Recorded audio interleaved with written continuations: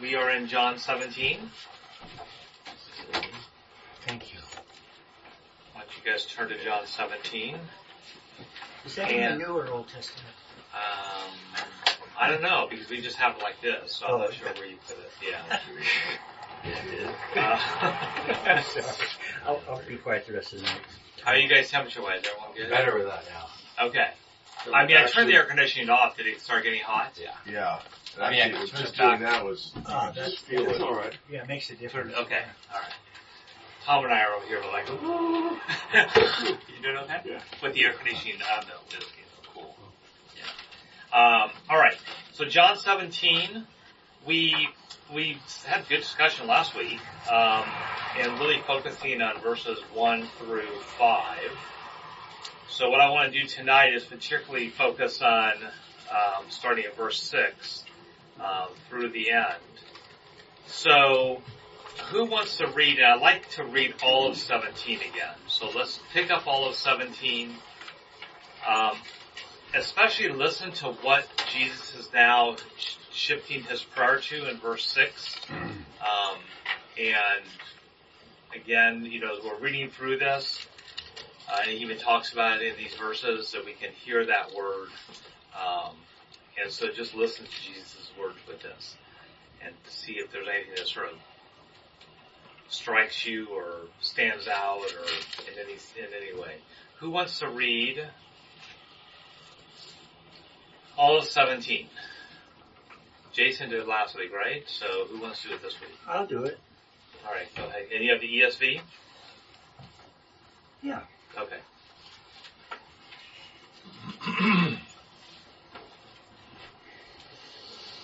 Dear Father, be with us. When Jesus had spoken these words, he lifted up his eyes to heaven and said, Father, the hour has come. Glorify your Son, that the Son may glorify you. Since you have given him authority over all flesh, to give eternal life to all whom you have given him. And this is eternal life, that they know you, the only true God, and Jesus Christ, whom you have sent. I glorified you on earth, having accomplished the work that you gave me to do. And now, Father, glorify me in your presence with the glory that I had with you before the world existed. I have manifested your name to the people whom you gave me out of the world. Yours they were, and you gave them to me, and they have kept your word. Now they know that everything that you have given me is from you. For I have given them the words that you gave me, and they have received them, and have come to know in truth that I came from you. And they have believed that you sent me. I am praying for them. I am not praying for the world, but for those whom you have given me. For they are yours. All mine are yours, and yours are mine, and I am glorified in them.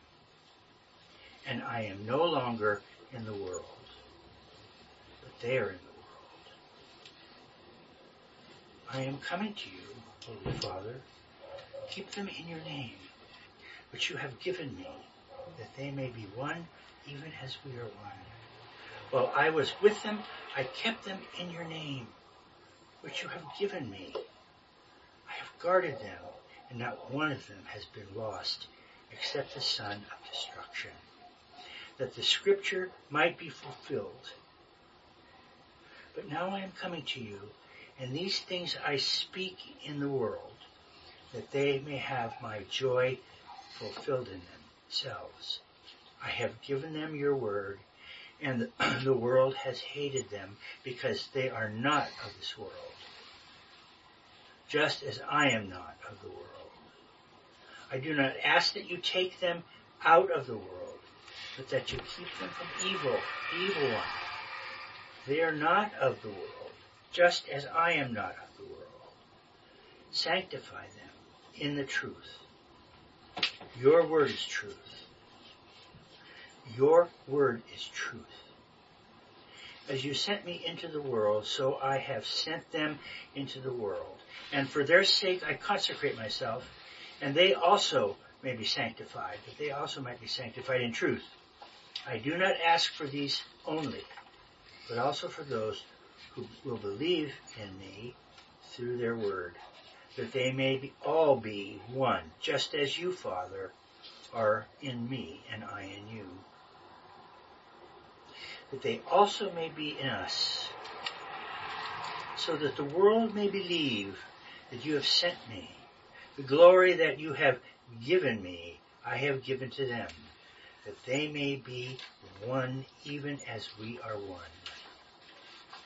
I and them, and you and me, that they may become perfectly one, so that the world may know that you sent me and loved them even as you loved me. Father, I desire that they also, whom you have given me, may be with me where I am, to see my glory that you have given me because you loved me before the foundation of the world. O righteous Father, even though the world does not know you, I know you, and these know that you have sent me, that I made known to them your name, and I will continue to make it known, that the love with which you have loved me may be in them, and I in them. Not bad for a beer and pizza. Yeah, What did you say? I said not bad for him having a beer and pizza. Yeah, that was really a nice reading. thank you. You know what amazed me though, what he says early on, he says, but I am no longer in the world. Now this is prior to his resurrection. What do you suppose that means? That he's just not doing his duty anymore, or he's... Because he is. What do you think it means? I don't know. I think it means that maybe part of him could have been withdrawn before he had to go through the horrific thing he had to go through. Well, so he says what? He says that he is, which part are you referring to? 11. Which verse, 11? I am no longer in the world, but they are in the world. Yeah. I think it means his ministry's over. Oh, okay. That's good. That's probably Yeah. It kind of relates to number 1. It says, the hour has come. Yeah. Good. Yeah, I think that's probably right on. And he's probably not teaching anymore. He's just going to exemplify. Well, no, he does teach in the garden, didn't he? This is pretty much the end of the teaching, the Oh, real okay. teaching. I mean, he talks, but he doesn't. This is really the end of that. It's like, I'm on my way to the cross in 24 hours, as I say, something like that. Yeah. Who are all the thems and theys? And Uh-huh. doesn't stay consistent for me. Remember how Tom pointed that out last week? He was saying how the language sort of changes in Yeah. between. Well, yeah, I think he's speaking of something different. I was just referring to him using the third person in the first 3 verses, and then he leaves it behind. So you picking up like he uses them and then... Well, is he talking to the disciples all through this? Or is he talking... But then he's also mentioning others. Well, very good question. Who is he talking to? Yes. He's not talking to the disciples. Oh, he's praying to God. He's praying to God. But then So when he refers to them and they, who are the thems and theys? Is he referring to the disciples that were given to him, or to the other people that also? And I think it's in context. So we find a place where do you see a place that they use I don't know. word I'd have to go back and read. Yeah, he's referring to verse 20, I think. Yeah, and even verse 6. I mean, I think you start at verse 6, Dale. If you just look at it, it says, I have manifested your name to the people whom you gave me out of the world. Is that the disciples? Yes. And all who have believed in him. So not just the apostles, but it would be all that have believed in him up to this point. So this could be a whole bunch. It is a whole bunch. It is a whole bunch. And notice how it then says yours, it's like we just said, yours they were, and you gave them to me, and they have kept your word. But if you're talking about all of the believers, have they all really kept his word? Oh, except for some. Well, he doesn't have to see that. That's between them and God. Jesus sees that though. So Jesus, he's praying and thinking. I think all this has a context of at least, first of all, the apostles. Yeah. Then the disciples that are not just the apostles, and then you can think larger from that. Okay.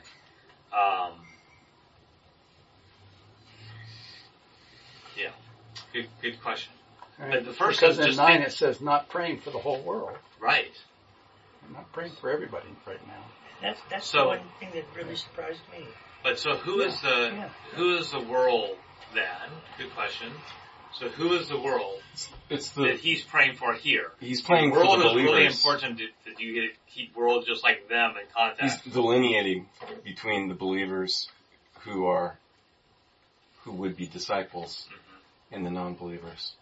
Yeah, and those I would say, the world here would be those who've rejected Jesus or do not want to hear his message or the message of the Father. So that's the world here. The world is really those who have, and he uses the word world, the places. So the world is really that has rejected Christ. In verse 6. Jesus. In verse 6. Yes, and and not verse 6, because verse 6 doesn't talk about the world. World comes a little later in verse 9. First word. So I am praying for them. There's your them again, Dale. Yeah. So I am praying for them. I am not praying for the world, but for those whom you have given me. So the world represents those that have not been called through the Father. It represents the opposite of them. Using language. Yeah. So, a question. What is the difference between an apostle and a disciple? Interchangeable?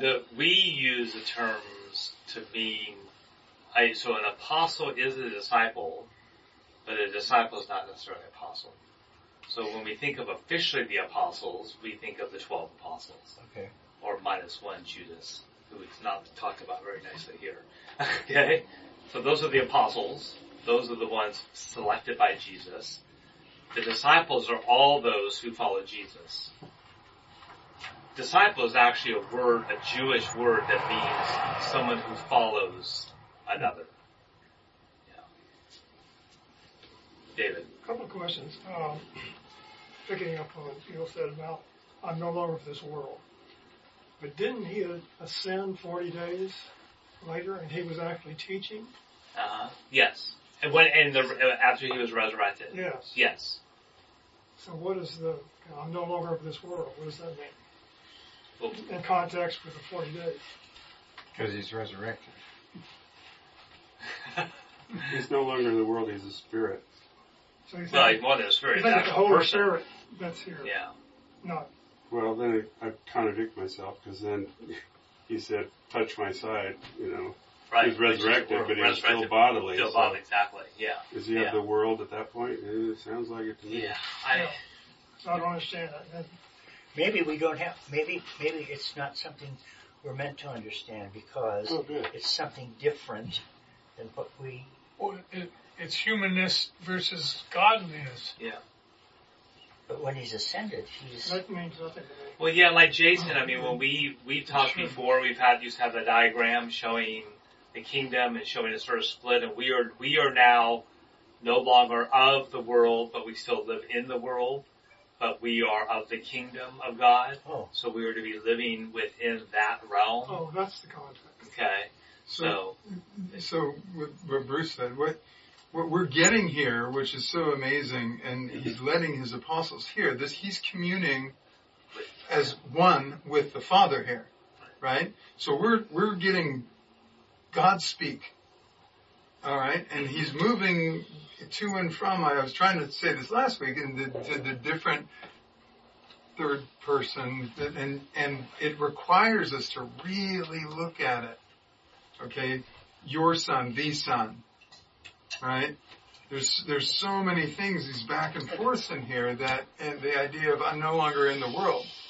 This is God. He's living in an eternal time frame, right? So when we get frustrated and go, well, that doesn't make sense in my fleshy human mind, it's like there's a reason it doesn't make sense. It's because it's not supposed to necessarily make sense in that context. We're being called up. Okay, guys, let's get our heads up here for a minute and just see what that's like. And so at this point, as a disciple, you're not a Christian that goes to church. A disciple is somebody that follows. Okay? So we're supposed to be doing what he's doing. How is he praying? This is and what is he praying for us? Seems like we should be praying what he's praying for us. Very good. Right?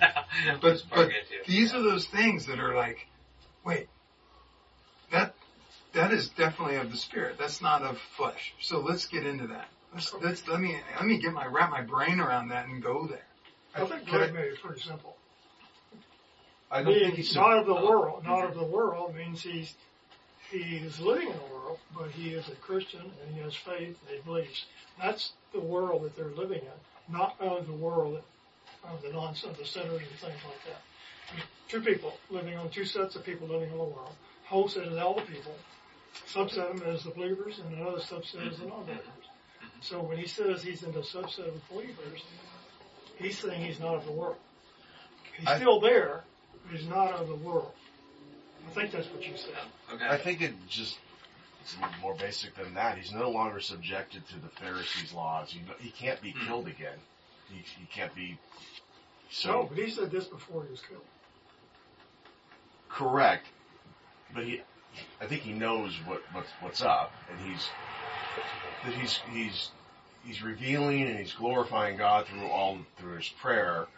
But ultimately, I got to think he knows what's coming. But he's not of this world anymore. He knows he's dying. But when he comes back, he's still not of this world because he can never be crucified again. What does it mean to you, not of this world, when he's saying this prayer? Because I think ultimately he knows what's about to happen. Let's go back to that question. And think about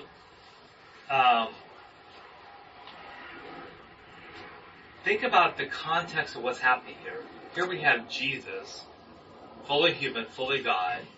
He is, right now, we're getting to listen in on him praying to the Father. That's the question I've got. Were the disciples listening to the prayer? Okay. Yes. Okay. And I think on purpose.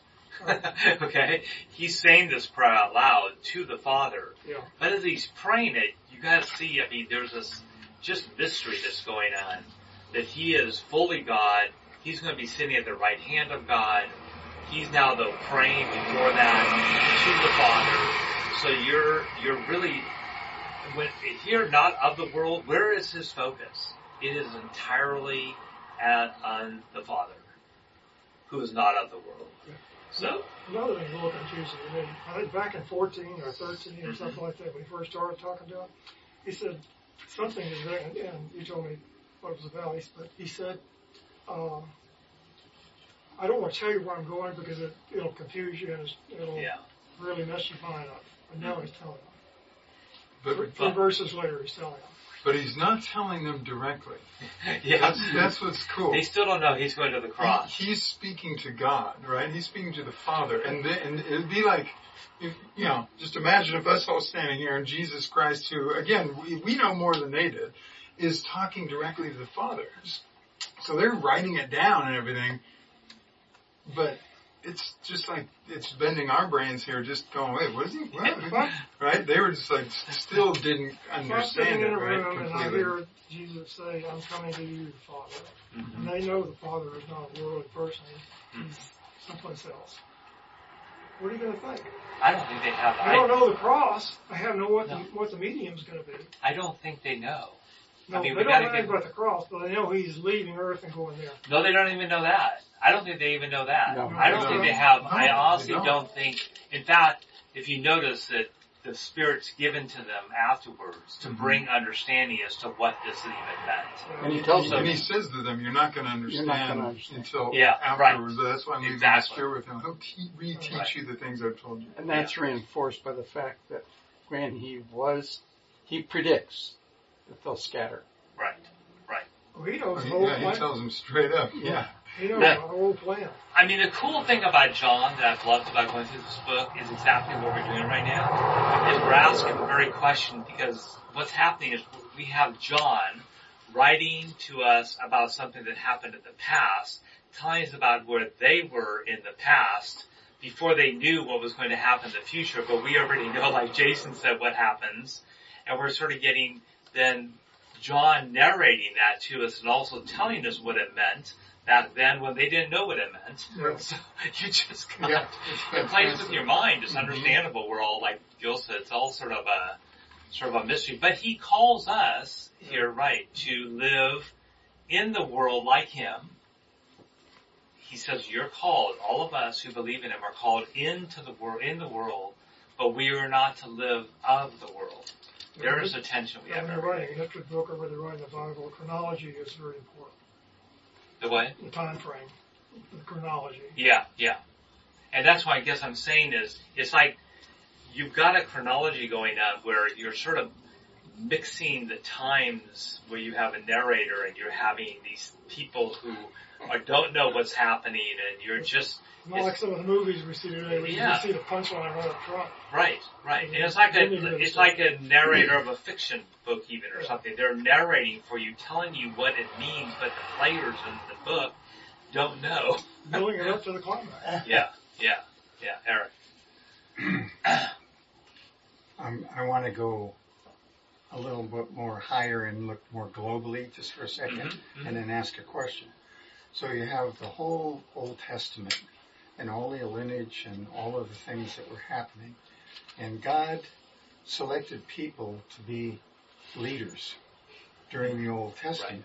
Right. And so what occurs to me is that there were a lot of false prophets, there were a lot of false gods, there were a lot of cannon fodder all along the way. But Jesus is the one that comes and introduces mankind to God himself. He's the messenger. He's not delegating it to anybody else, to Moses or anybody else. That Jesus is God, and he's there for the sole purpose of introducing everybody to God the Father. And you see that here, you hear Jesus say that over and over again. I'm here because I reflect the Father. There you go. So you want to know the Father? His mission is to introduce him to God the Father. Amen. Okay. Well, it even says that. That's the whole point of what it just says right here in verse, it says, I have manifested, so he's praying to the Father. Right. He says, I have manifested, which again, everybody does not mean what it means in the world today. It means revealed. I have revealed your name, which is God the Father's name, to the people who you gave me out of the world. When it says your name, what that means is the wholeness of who you are. So when the word your name is used, it is the personal fullness of who God the Father is. He is revealing God the Father to others, and there's only one person that can do that. Well, Jesus. Yeah, but that name thing is Jesus Christ. Well, the name here he's referring to in context, your name is the Father. That you gave me. Right, but I'm just saying in this sentence right here, I have manifested. You're going to see it used other places, okay? I have manifested your name. Jesus is saying that, I have manifested, who's your? God. Yes, Father. This again. So in this whole thing is he's weaving all the name that you have given me. Everything that you've given me has come. That you have given me, right? Everything that I have is from you. That my name, Jesus Christ, that's the manifested name. That is the name of the Father. That we from this point forward will know God as. Right. I'm not quite certain that's correct. Oh, keep reading it. Well, I think that here we go again, picking at. Don't mess me up. No, it's good. This is good. I mean, this is what we do. We wrestle with it. We're wrestling. Well, we pick at it though. You must. But, yeah. What should we do? Glaze over it? Yeah. No, right. No, but I mean, I think his Yahweh. They didn't know who Yahweh was. They just knew it was the name for him that could not be described. Mm-hmm. And Jesus' name was Yeshua. Mm-hmm. So that's not the same. Or are we supposed to make the leap and think that that's what he was saying? I mean, it doesn't sound like that's what he was saying. It sounds like he was, because he had spoken about the Father, and that they could see him exemplifying the Father, but he didn't say he was the Father. No, he does not say he's the Father, but he says, you only will know the Father through me. So the only way you know, and by know, there's a fullness of the name of the Father. The only way you can know the Father is through Jesus. So he doesn't say, I am the Father. He says, I am. Okay? Which is, I am Yahweh, actually. So we're going to get really confused there. I said this last week, but I'm going to repeat it. Keep it simple, stupid. We're digging too deep. And if you just, my opinion. Why? Because I think I've got it in my head exactly what happened. Well, and hearing all these conversations is kind of. I do think we overanalyze it. Okay. The question we have to ask is, okay, is it how you've gotten ahead the way you want it to be, or the way it is? I think it's the way you've explained it to me. Greg explained it to everybody that's talking in this room. All right, so I want to go move on. Hey, can I ask one question quickly? Did every criminal get executed by the cross, or were there other methods? No, other methods. I'm sorry? There was other methods. Lots of It's just the cross was the worst. Cross was used mainly for those of insurrection, who were ones who went against the Roman government. So ones who were trying to get other people to go against the Roman government, those were particularly the ones that would go to the cross. But it wasn't the only way to die during that. It was the most horrendous way to die. So that brings us to another question. So Jesus against the government, Roman government? Even though perhaps he was against the government, he was talking against the government? Render under Caesar what is Caesar's. He wanted us to obey the authority. It was the people that told Pilate, crucify him. Yeah. And that's not what just he did. It was Caiaphas and the Sanhedrin. Yeah. The government, Pilate did not want to crucify Jesus originally. He didn't think he would deserve to be, but the Jewish leaders, I want to be specific, said crucify It didn't seem like Pilate wanted to crucify him at all. You totally get that sense. Although he ended up being culpable because he could have. Didn't Jesus say he could have said, I'm not going to. Is worse or something? He tried to wash his hands of it. Yeah. You can't do that. It's kind of a political fight. Yeah, and very much so. Well, because if Pilate, here's a problem. If Pilate went against the Jewish leaders, then there would have been an uprising. And guess who gets blamed for that? By Caesar, Pilate gets blamed. And the Jews were using the fact that it was Passover, and there was this unbelievable millions of Jews who were going to be swelling into Jerusalem right then. So it's like, hey, if you don't want a real problem on your hands, do what we tell you to do. So, all right. So, to dovetail on that whole discussion, and with Jason's point, at the end of verse 10, Jesus is kind of acknowledging back to Isaiah, where Isaiah 42, I am Yahweh, that is my name, I will not give my glory to another. Mm-hmm. At the end of verse 10, he says, he's saying, all are mine, yours are mine, and I am glorified. Yeah. So if God does not, Yahweh's not sharing his glory, God doesn't share his glory, why is Jesus being glorified? He's showing his divinity. Yes. He's saying, he says multiple times in here, the glory that I had before the creation of the cosmos. He says this multiple times. And you're absolutely right. There's a lot that goes right back to Isaiah in this one. And, on the tail end of verse 10 right there are SECT, sects. There are various sects out there that will not acknowledge the divinity of Christ. They just won't say that they're working against all that. Right. And that's totally bald face in their face. Because he's saying, I'm glorified. He is glorified. Right. Yeah. So that brings the question, I think I know the answer, but I'm going to ask the question. What does that mean? How will he be glorified?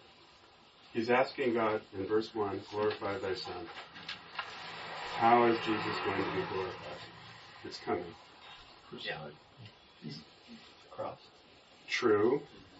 Are you done? Is there more? That's the only thing that matters. There's something that matters much more than being crucified.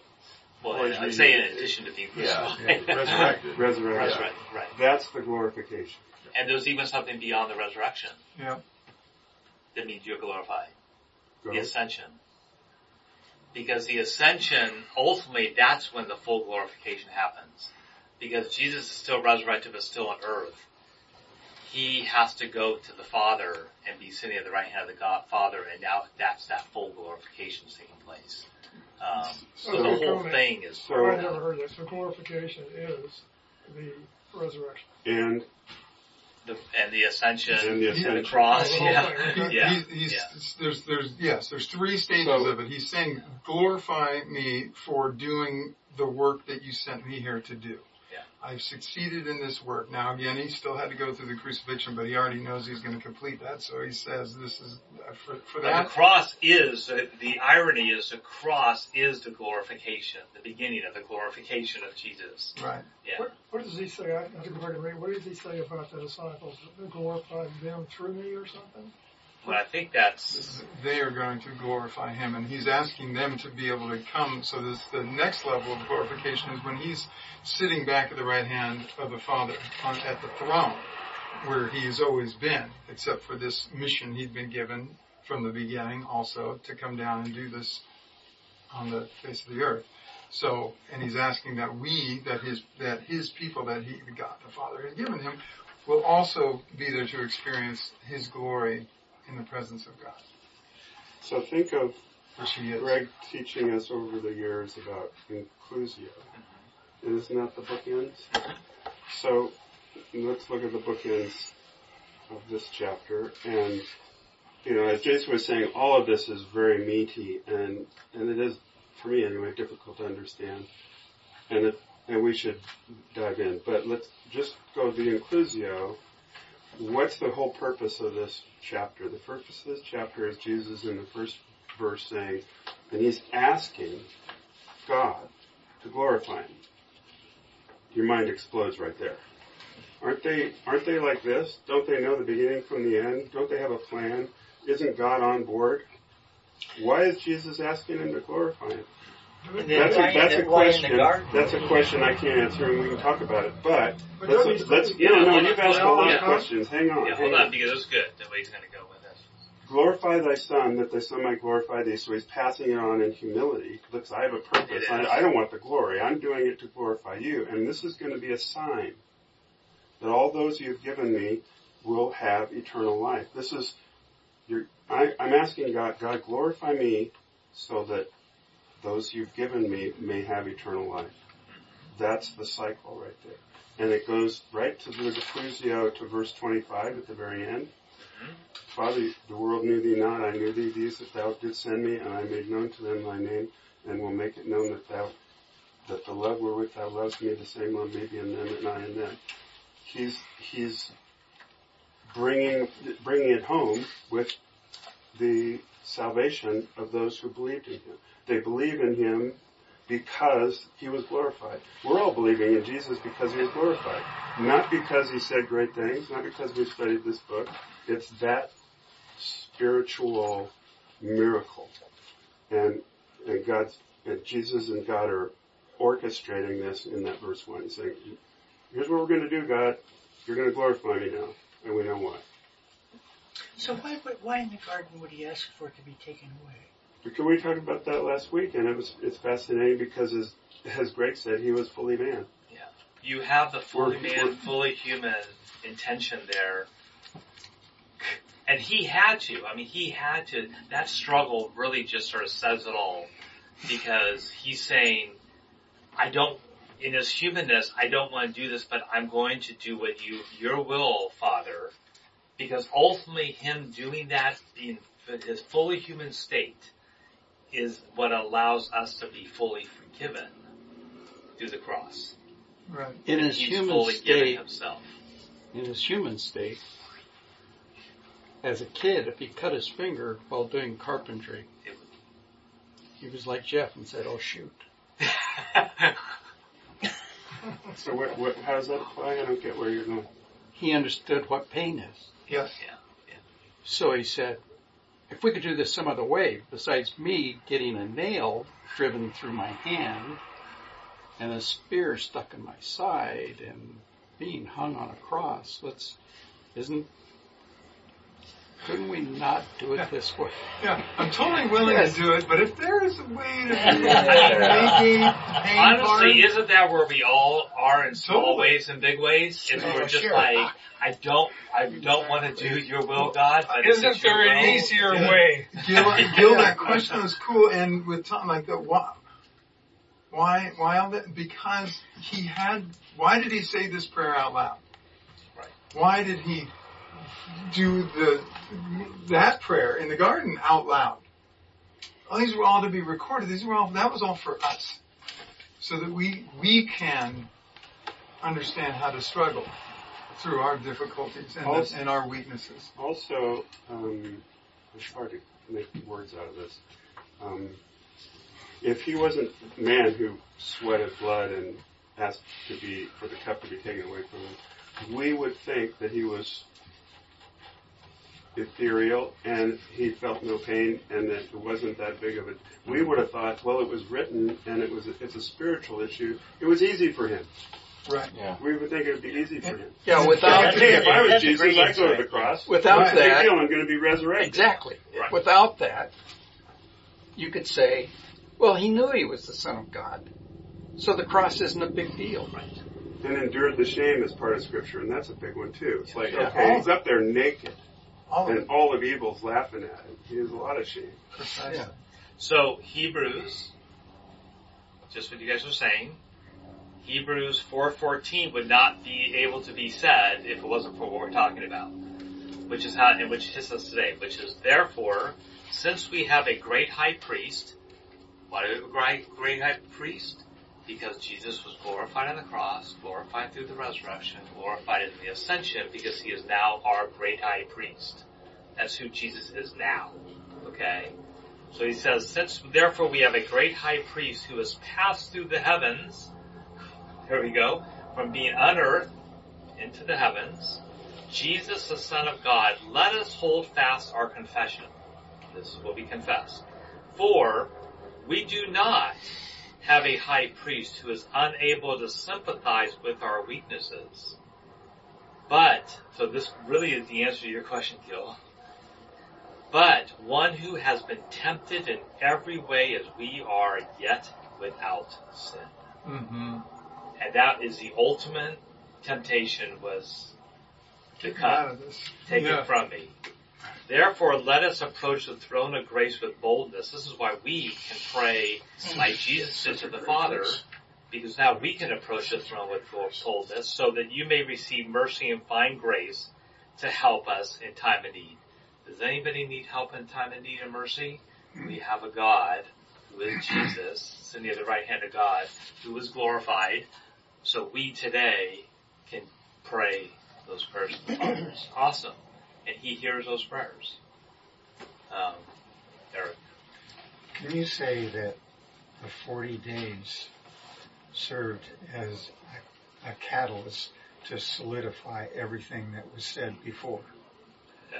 Sure. Absolutely. Yeah. Sure. Because without the 40 days and him coming back and people seeing him, right, a lot of this could just slide by. We might not have the Christian faith. Very necessary. Right. Without solidify everything that happened. Without the return.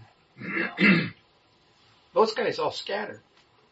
They all go, we'll believe, till the end of the world. We'll die for you. We'll die for you. Yeah. Until he was on the cross. And then they all took a hike out of town. Before that. Yeah. They were gone, man. I don't want to. Soldiers came and they went later. I mean, the Romans were famous for telling other countries. Remember this country over here?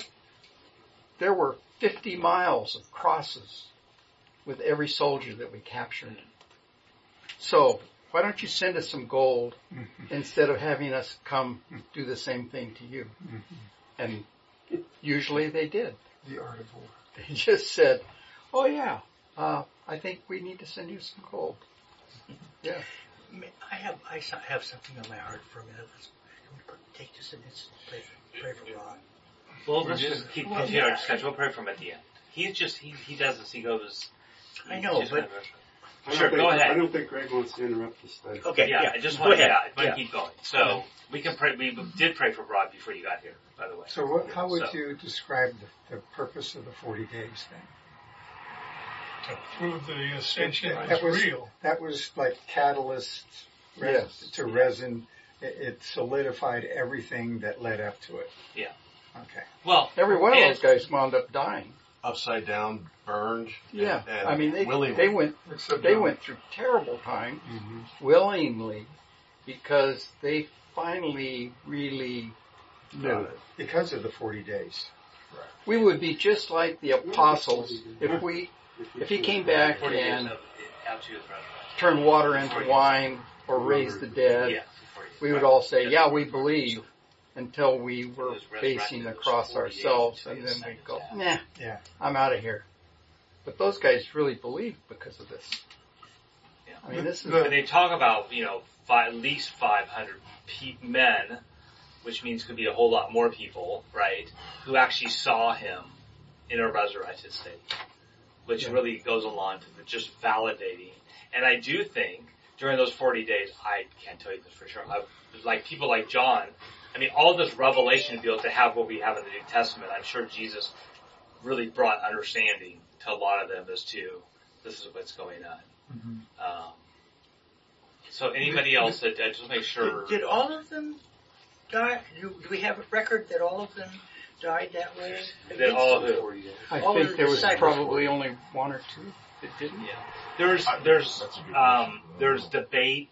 We don't have a for certain as to how certain people died or not. We have tradition that people think that they know how, like the tradition that Peter was, died upside down on the cross. Do we have historical proof of that? No, but we have tradition that says that's what's happened. So do we know for sure? I would say no.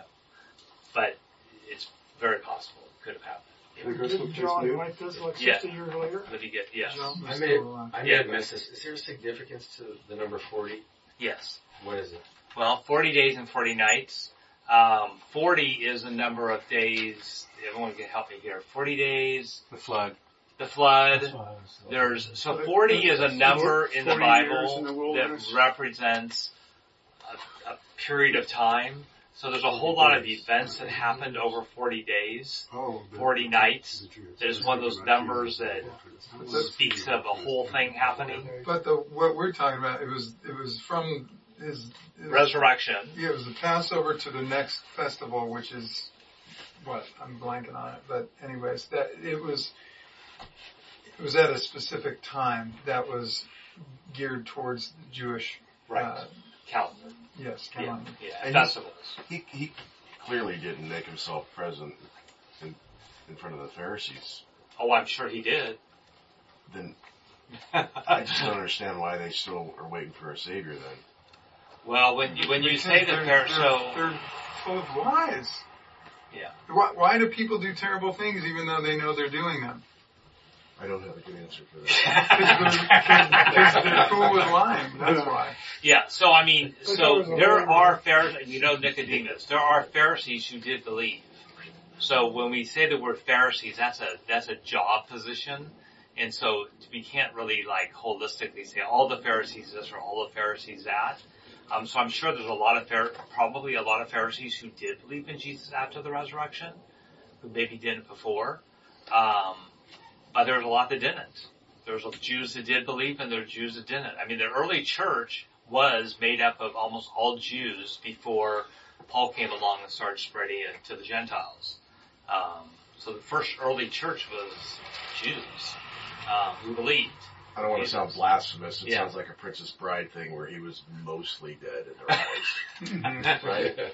It's insane that they witnessed it and I mean, I guess it's part of the whole thing, but it just seems insane that they wouldn't have bowed down after that.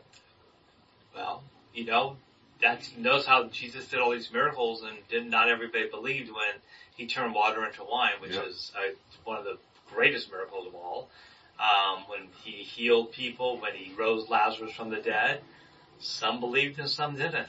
Again, it goes all the way back. So everything in this prayer is also designed, and all of John is also knowing the Father, knowing that He's the one true God, knowing Jesus Christ was sent. Not just knowing Jesus Christ, knowing He was sent. All those things are proving the Bible. They're proving the truth of the Word. They're going all the way back to the beginning and proving that truth. So that's why He takes so much trouble to explain to the Father that, hey, these guys have learned. They have come to know the truth about you through me, through the Word that you gave me. Right? He goes through this whole laborious thing to explain that. And that the whole Bible proves this out. But if you don't believe the Bible, and so through the Bible, it's proving itself over and over and over again. Because if you don't believe the Bible, then none of this stuff even, it's just mythology. Right? So on that note, may I read something out of Isaiah? On the bookend? Right? I give you permission. Thank you. So 26, he sort of condenses the thing. What are you reading? I'm reading John 26 quickly again. I made known to them your name, and I will continue to make it known, that the love with which you have loved me may be in them, and I in them. Okay, so Isaiah 55. Boy, it's hard to read in this slide. 10. For as the rain... Your hair's getting gray there, Jason. I know, rapidly. For as the rain and the snow come down from heaven and do not return there, but water the earth, making it bring forth and sprout, giving seed to the sower and bread to the eater, so shall my word be that goes out from my mouth. It shall not return to me empty, but it shall accomplish that which I purpose, and shall succeed in the thing for which I sent it. For you shall go out in joy, and be led forth in peace. And mountains and the hills before you shall break forth into singing, and all the trees of the field shall clap their hands. Instead of the thorn shall come up the cypress. Instead of the briar shall come up the myrtle. And it shall make a name for the Lord, an everlasting sign that shall not be cut off. Amen. Nice. What was that? That was Isaiah what? That was Isaiah 55:10 through 13. There's a song made from that I love. Mountains and the hills go. Yeah, anyway. I'm not a singer. Did I hear you say, Greg, yeah, before, what? The 500 people were killed also? No, 500 people. So Paul in 1 Corinthians 15 talks about how at least 500 people saw the risen Jesus. Yeah. Okay. Yeah, I understand, but I thought you said something about they were... Oh, about dying, I was talking more about, I think what Gil was talking about is the apostles, do we know how they died? How they I thought you meant all of those too. Yeah, so go ahead, Tom. This is just kind of moving on. It would be interesting to talk about it maybe. Verse 2 and verse 8. And in verse 2, Jesus is saying to God, all those you have given to me him, he's using the third person, will receive eternal life. So God gives souls to Jesus. Yeah. Jesus gives them eternal life. Okay. And in verse 8, he says, all the words which you gave to me, which fits in just with what you were saying, too. All the words you gave me, I have given to them. Mm-hmm. So God gives Jesus souls, eternal life. God also gives Jesus words, and Jesus gives the words to us. Mm-hmm. So there's a pass-through. Mm-hmm. Eternal life and words. Mm-hmm. And one begets the other. Pardon? And one begets the other. I mean, it's a nice parallel surge, you know. It's kind of a reach for me, anyway, to think, well, aren't those Jesus' words? Came from his Father. Aren't our souls, who do our souls belong to? Jesus, but that's because God gave them to Jesus. Well, God, now, you gotta remember. That's verse. I'm not saying that, I'm just saying verse 2 says that. Right. Okay. Right. I can delegate. Yes, that's right. So so Eric, go ahead, because I'm kind of having a flashback. And combat. And I'll use it as a metaphor.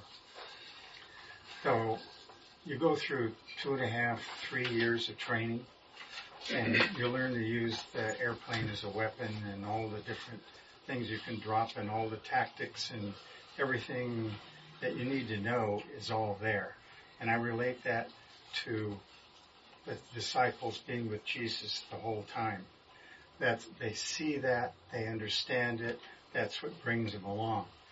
But what happens is when you arrive in heaven on Yankee Station, and it's time to load up with live ammunition, and it's time to engage, and there's no guarantees, and they're going to shoot back, and they're going to try and kill you just as much as you're going to try and kill them. What happens is all of that training behind all of a sudden goes on the line. And if you go into combat, you change. Because now it's time to come to Jesus and believe all that training and all that other stuff that brought you to that point. And there's a significant transition that happens between your 2 ears that you never come back from. And I see that as the purpose of the 40 days. That they've had all 2-3 years of training. They've seen the crucifixion. And then for 40 days, it's confirmation. And now it's time to make that decision and to go with the proof that's right in front of your eyes. Before the ascension. Yes. Yeah, that's good. Before it's too late. Yeah. But there's a definite time where, you know what, it's not safe to go forward, and I can't stay here because that's not what I got trained for. And it's between a rock and a hard place, and once you make that decision, it changes you. Yeah. And metaphor is the 40 days is where the ammunition is loaded. Exactly. Yeah. All right. Anybody else who hasn't said anything or comments or? You know, you're talking about the 500 witnesses. So when Christ, the maker of all things, rises from the dead, there just happens to be some graves that also open and people are popping up, which is just... I still haven't really ever found my head around that. Right. Yeah. I think that's probably where everybody gets zombie movies from. Yeah. That happened like once he died? Yeah, so it only says, it's funny, it really is an interesting verse because it's only, I think in one gospel, I think it's in Matthew, and it says, if I'm right about this, and it says that when Jesus died on the cross, that a couple things happened. One is the curtain in the Holy of Holies tore in two, and this curtain's like 4 feet thick, which is impossible, but it tears in two, and that a bunch of dead bodies rise from the dead. But you never heard any more. So, I don't know. I can't tell you any more of that because it doesn't really say anything more, but you go, wow. Okay. Well, what's interesting about that, in know that you're the one true God. The history that the Bible is carrying within itself. There are so many things where you're like, huh? Like it just says, and they were giants. Yeah. And you're like, in that sentence, and you're going, what? What are you talking about? Hey, we don't want to go in those lines because there's giants and they eat people. Next thing, right? And you're going, I want to know more about the giants. And there's all kinds of that sort of stuff where it's just, you just get this little thing. Like, what's that? Yeah, but I want more than that. But talk about metaverse.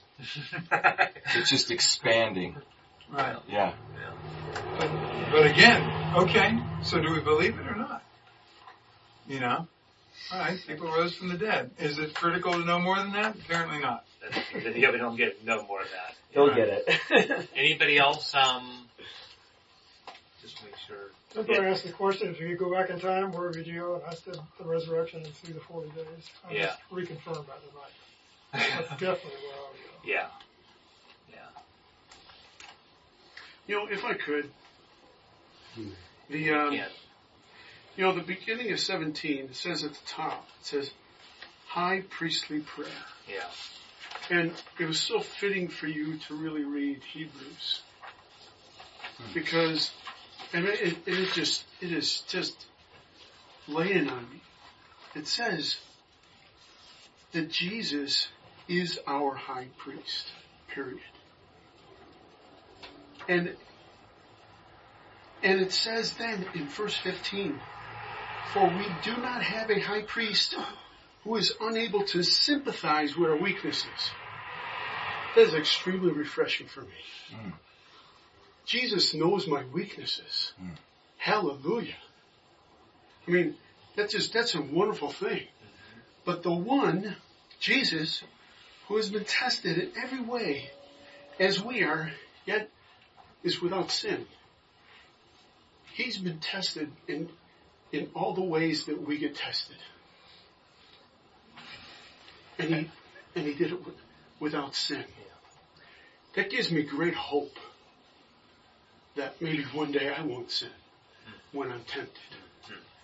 Then it goes on to say, therefore, in verse 16, therefore, let us approach the throne of grace with boldness.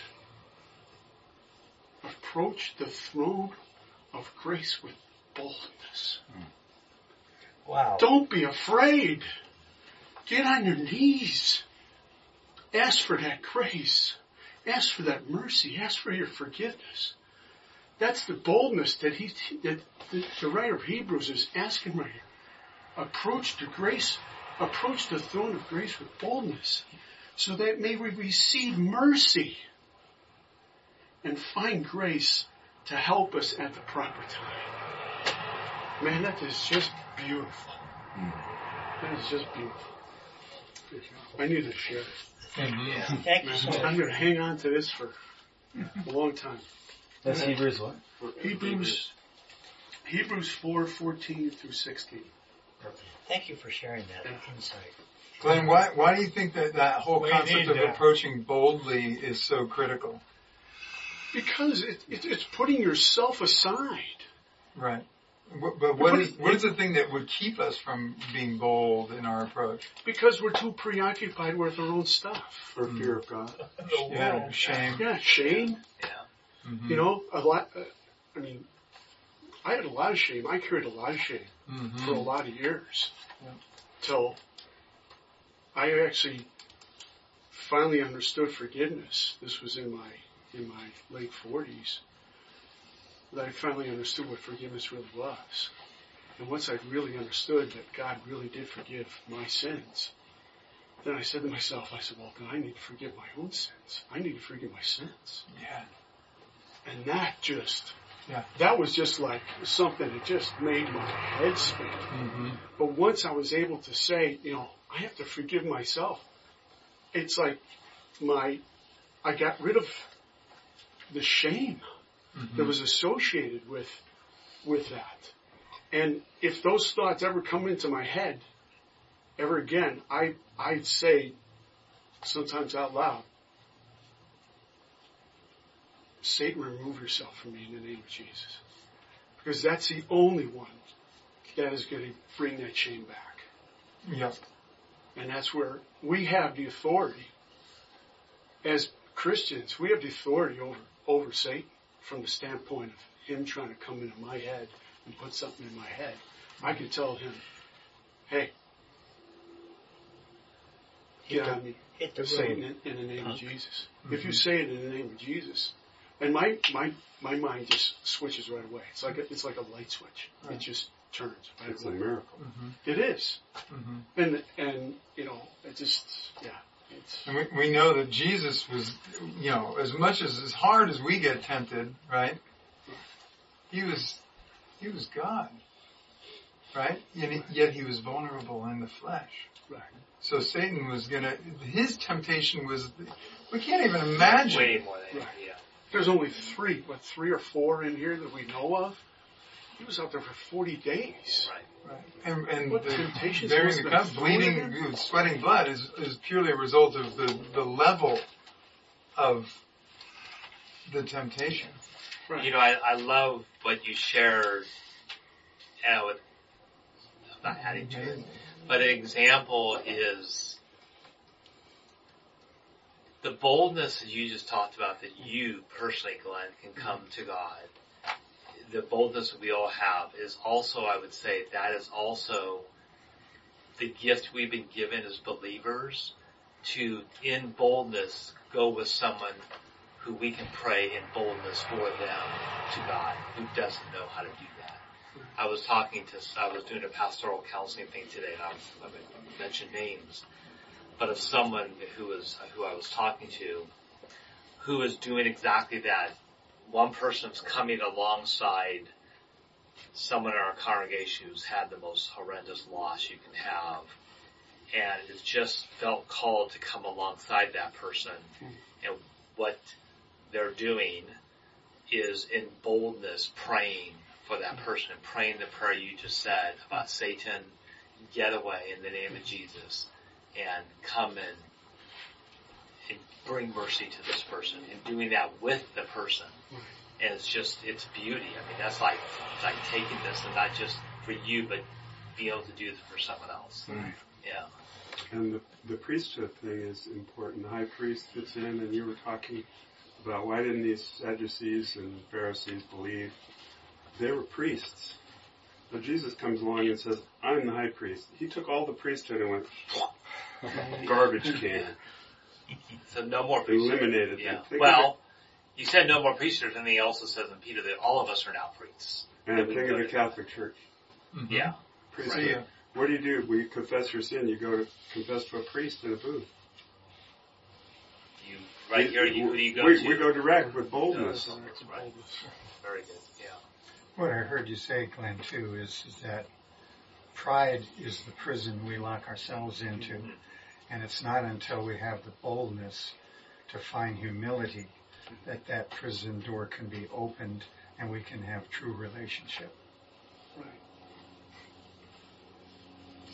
And that's self-sacrifice, basically, because pride, it's so destructive. And there's so much power in humility. Right.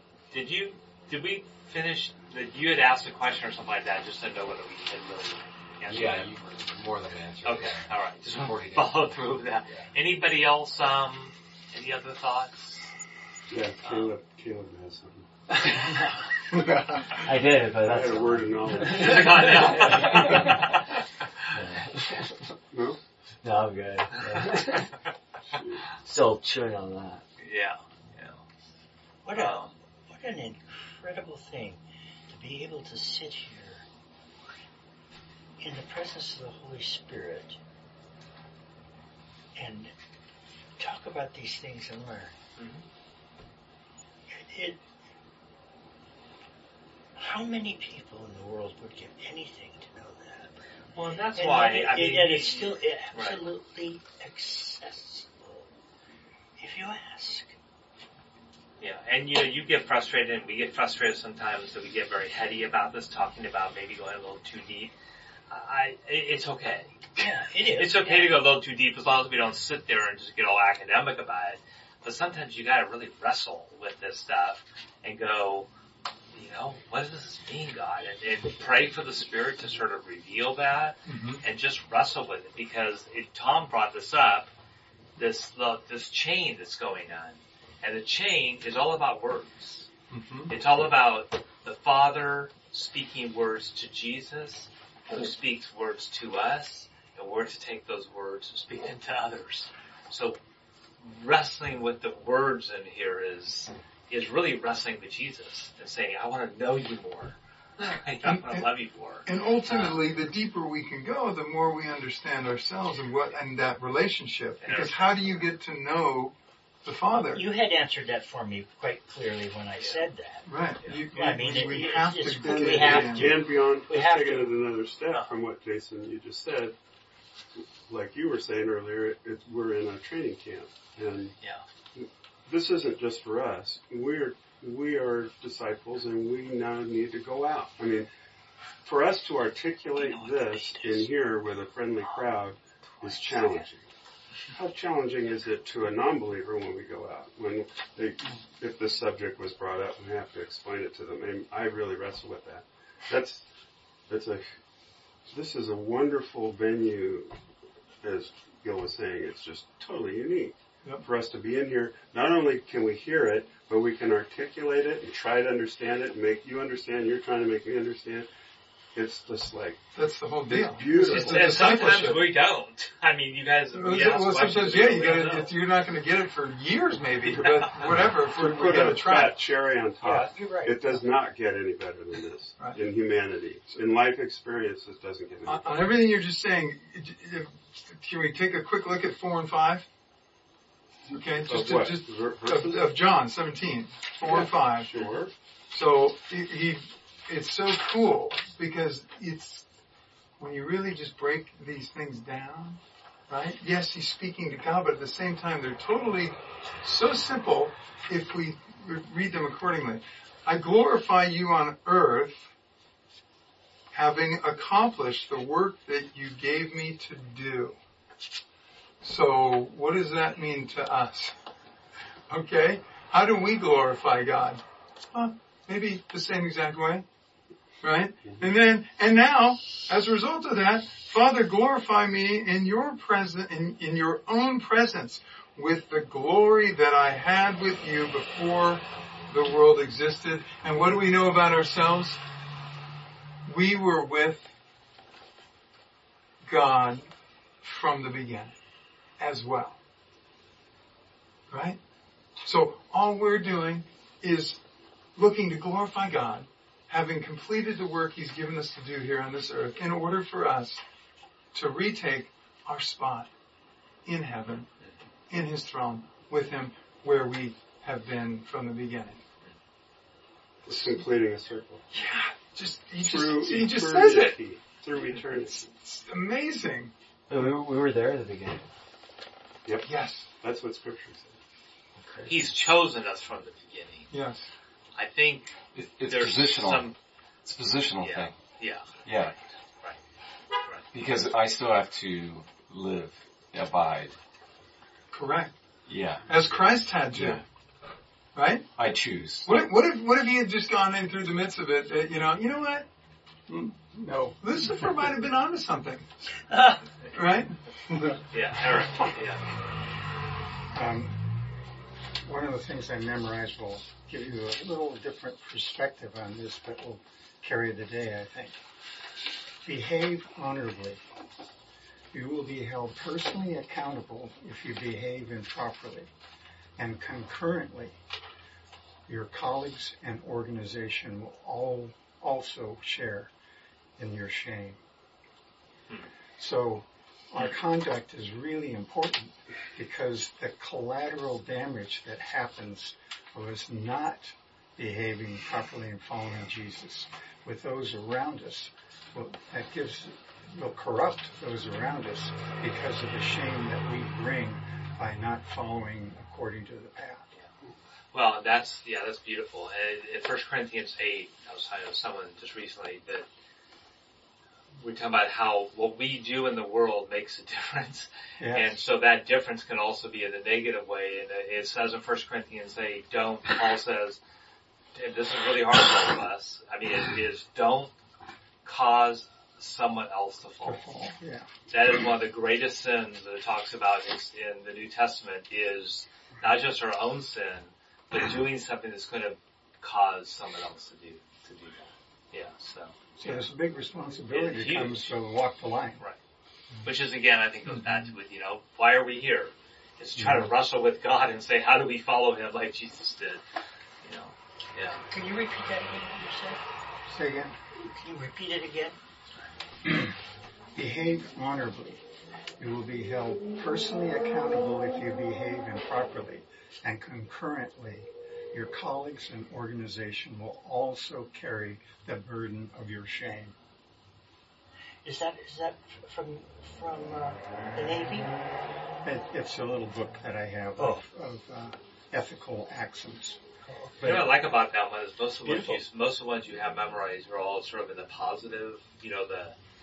This is like consequential. Yeah, right. Which is I like that. Yeah. Right. It's hard for us to grasp the weight of and on the heavenly level of our misdeeds. Amen. That's why our sins really are. It's like Glenn said. We really got to be grateful our sins are forgiven. Yeah. But at the same time, there is a definitive repercussion from them. Right away here in the world around us. Yeah, that is very tangible. Yeah. And you'll reap what you sow. Yeah. Well, exactly. That's what Paul said. You reap what you sow. Right? Now and later. Back to Caleb. If you want a little more, you asked. Do you remember what you asked me a minute ago? It's like, were we God's in His hands from the beginning? Oh no, I asked. We were at the beginning, so that's I never heard that. So. And there's a scripture here that we've been talking about that infers that. It's verse 6, and it's just a bit in there. I manifested thy name unto the men whom thou gavest me out of the world. Thine they were. Mm-hmm. What? We were in God's hands before Jesus came and told us all these things. In the spirit realm, we were saved. We were saved in God's hands in advance. Okay. Foreknowledge. And Gil had tripped out a little bit on something that is really far out. When you go, I'm not praying for everyone. I'm praying for the people that you've chosen to give to me. Right?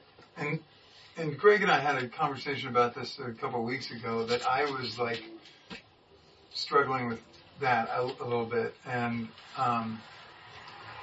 it's not for us to judge who those people are. That was a really good conversation. It's like our job is to do the work regardless, and we don't get to judge who or know who those people are or not.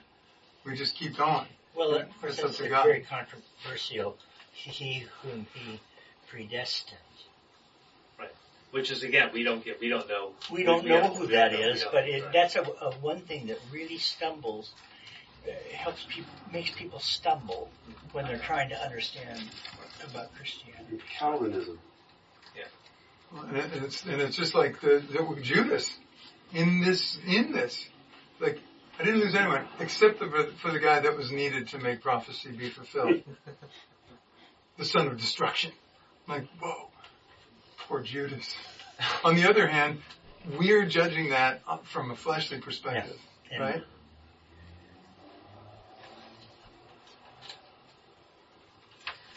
All right. Thank you, Father, for just keeping us with you. Thank you. Thank you for the things that have been said tonight. Thank you for things being revealed from each person honestly from their heart. We love you and we're with you and we thank you for choosing us. Amen. Can I read the scripture? And if it hadn't been Judas, it would have been me. That's right. Exactly. Yeah. Thank you, Judas, for taking the bullet. So the scripture that we were talking about is from Romans 8. And I'll read 3 verses. And we know, and this is famous, but it precedes the nugget. And we know that all things work together for good to them that love God, to them who are called according to his purpose. For whom he did foreknow, he did predestinate to be conformed to the image of his Son, that he might be the firstborn among many brethren. Moreover, whom he did predestinate, them he also called, and whom he called, he also justified, and whom he justified, he glorified. Yeah. And then something that just makes me think of you, Glenn. The next verse is, what shall we say to these things? It's like, what do you say to this? Glenn said it by if going God to that be verse. for us, who can be against us?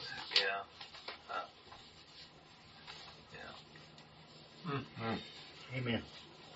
So I want to, as we sort of close, I want to go back to what Dale opened us with.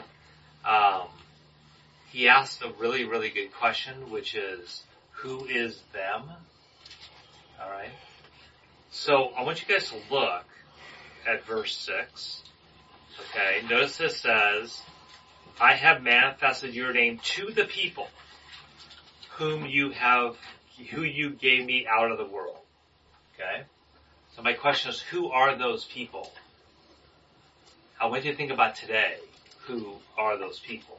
All right. And it says, yours they were, and you gave them to me, and they have kept my word. So how do you know who these people are that the Father gave to Jesus? How do you know you are one of those people? You will know them by their fruit. Well, they've kept the word. Okay, all right. So they kept the word. I want you to go by what it says here, all right? Oh. This is what we're all discussing. I mean, he just said it. They kept the word. Okay? So I want you to now look at verse 7. Now they know that everything that you have given me is from you. How else do we know that we are that? We are those people, the them, that Dale's talking about. How do we know that we are the them that have been chosen? Because we have been talking about here, we know that everything that's been given to Jesus is from the Father. We've been learning all that through John, right? Okay. So the last thing is I want you to look at verse 8. Because verse 8, again, it goes back to the story you just read. Verse 8 tells us who the them is. They've kept the word. They know Jesus is of the Father. But notice what verse 8 says. For I have given them the words that you gave me. So, what are those words? Logos. Scripture. Scripture. Right? Okay. So what are the words that we've been given by Jesus from the Father? We have these words. But what are we supposed to do with those words? Receive Live it. them. Yeah. Live it. Well, but look at, okay, yeah. So hang in there and look at what it says. Okay. What are you supposed to do with the words? And they have kept them. Received them. Okay, so the very first thing we have to do with these words, which is why we're here, going back to, again, I say this every once in a while, why are we here on Tuesday night? Because we're receiving, and hopefully not just hearing the words, but we're receiving those and accepting those. I think all of you we're all doing that. We see that happening here. We're all like wrestling with the words and we're saying, wow, what does this mean? So we're receiving the word, and after we receive it, you have come to know the truth. In truth. Yeah. Have come what? To know in truth that I came from you. So what do we have when we study these words? We come to that certainty in us that we know that Jesus is from the Father because he's telling us it. But then the last part is you can't just receive it. You can't just know it. You have to then believe it. And going back to what does the word believe mean? And let's go back all the way in John. What's the word believe in John? It's the word pistis. And what does the word pistis mean? The main meaning of the word pistis is what? It is, Eric, you remember this. It is allegiance. It is who is your Lord? Who are you allegiant to? Who is telling you how to live your life? Who are you following, as Jason said? It all belief is an active. Remember John, in John, it's really what Caleb just said. You've got to act on it and live it. Belief is not just the head thing, it is the saying, I'm going to show in my life that Jesus is my Lord. You described it as believe into something. It can be believe into. Yeah. But you can think of it's allegiance to a person, ultimately, which is Jesus. I mean, he's the one where we are, it's not just, I get my ticket to heaven. It's that he is the one that we listen to these words and we receive them. We know for certainty Jesus is the one who's given these words to the Father, and then we pistis. When you went through that, I was thinking in my mind of an analogy of football. And then football teams and the names of the players. Who are the guys that catch the passes? Receivers. Oh, interesting. And who are the players that never catch passes? The other guys, the guards. They're the chosen, and they're the not chosen. And what's fascinating about this room is, and I think I know the guys in here well enough to say this, everyone in here is a receiver. Think of a friend of yours who's not a believer, and you throw him the word. What's he do with it? Yeah. And that concerns me. He doesn't want to catch that. I don't want to hear that. But what are we supposed to do? We're supposed to keep throwing the passes. Because maybe someone doesn't catch it this time, and they'll catch it next time. But if you throw it hard enough right in the gut, they're just going to have to instinctively grab it. Or what I thought he was going to say is, you throw it and he didn't catch it, but the other guy does. Yeah. That can happen too, right? It's like, wait, I didn't, okay. Yeah. There are a lot of people out there that are predestined that don't know it. Yeah. I love your metaphor, but I'll take that even a little further with Paul, where he says we're running a race, right? And get to the finish line. Make the goal. Yeah, so we're taking the ball, we're receiving it, and the knowing here is I know where I gotta go. I gotta go to the goal line. And you can't just know it, you then gotta go there, which is the believing really, which is what you said. And think of the mind of the non-believer, maybe that's why he's not catching the ball. He knows that goal is the end result. If I catch that, I have to run it to the end. Oh, I don't want to run it to that end. Or I'm going to get hit. Yeah, the implications of catching that ball are amazing. What? The implications of catching the ball are the last thing most of them are thinking about is I could score a touchdown. They're thinking I'm going to get hit by a dude running 60 miles an hour that's just destroying me. But Jason, who cares? Because of what Glenn said. No. We have a high priest. If you're a believer. I don't. Sympathizes with us being hit. If you're a believer. That's right. Or is going to keep the guy from touching him. You got some Teflon on you. Yeah. All right. Well, I'm going to close in prayer. Yes. Your analogy about the football team. They have to believe in themselves if they're going to be successful. And if you listen to Ed Orgeron in the 2019 LSU football team, his one thing was one heartbeat, one team. One heartbeat, one what? One heartbeat. Whole team has one heartbeat. I do not ask for these only, but also for those who will believe in me through their word, that they may all be one, just as you, Father, are in me and I in you, that they also may be in us, so that the world may believe that you have sent me. The glory that you have given me, I have given to them, that they may be one, even as we are one. I in them, and you in me, that they may become perfectly one, so that the world may know that you sent me, and I love them, even as you love me. Glenn, you want to close this in prayer? Absolutely. Thank you. May I read a psalm? You may, absolutely. This is a beautiful psalm.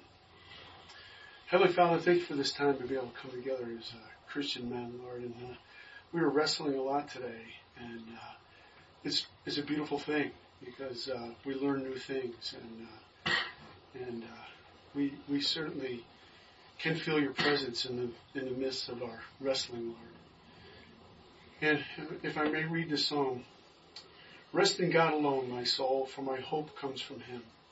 He alone is my rock and my salvation, my stronghold. I will not be shaken. My salvation and glory depend on God, my strong rock. My refuge is in God. Trust in Him at all times, you people. Pour out your hearts before Him. God is your refuge. Lord, we say all these things in your Son's name. Amen. Amen.